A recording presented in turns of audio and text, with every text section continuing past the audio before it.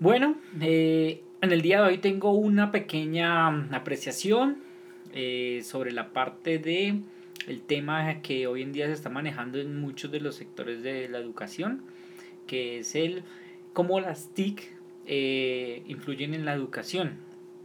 Y bueno, principalmente no es algo nuevo, de hecho se han utilizado en la enseñanza de distintas áreas del estudio ya alrededor de hace unos años.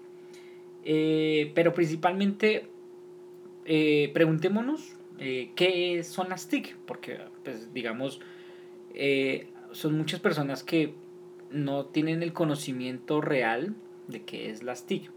Entonces las TIC, como sus siglas lo dicen, pues son tecnologías de la información y la comunicación.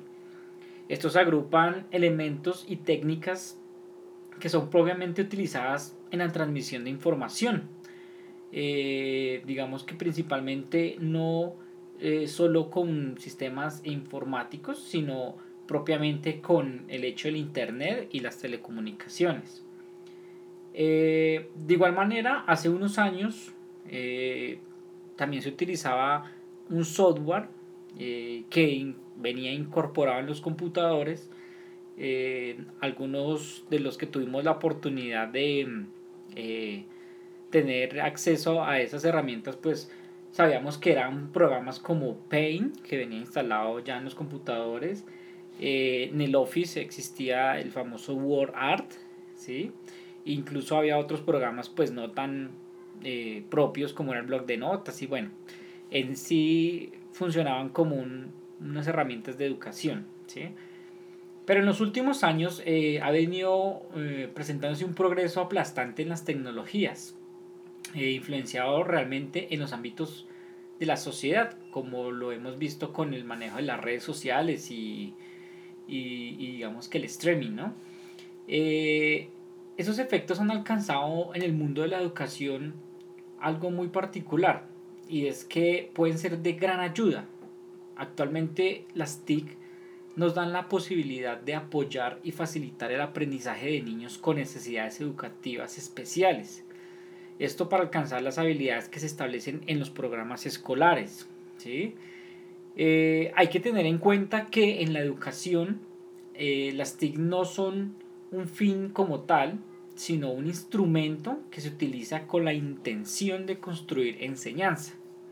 Esto quiere decir que la idea es sacarle el máximo partido y hacer que las cosas sean mucho más fáciles y que los estudiantes o los niños tengan la oportunidad de participar y aprender de una manera mucho más lúdica y no tan engorrosa como antes lo hacían en algunas aulas, ¿sí? Hoy en día los niños tienen, digamos que una dificultad, y es que no son capaces de leer ni escribir, ¿sí? Entonces, sin embargo, pues nos damos cuenta que diariamente el uso de esas tecnologías, digamos conscientemente de ellos, pues los teléfonos, las cámaras digitales, televisiones, juegos electrónicos, etcétera, ayuda a que las TIC en estos niños aprendan a desarrollar capacidades afectivas, cognitivas y físicas. Entonces esto permite fomentar así una mayor autonomía personal e integración social, ¿sí? En su máxima expresión posible, ¿sí? Eh, yo desde mi punto de vista veo que principalmente las TIC, pues aparte de tener sus ventajas y desventajas, eh, hay que saberlas implementar en las aulas de clase. Pues podemos ver que eh, estos de recursos tecnológicos pues nos ha permitido tener un modo de entendimiento mucho mejor.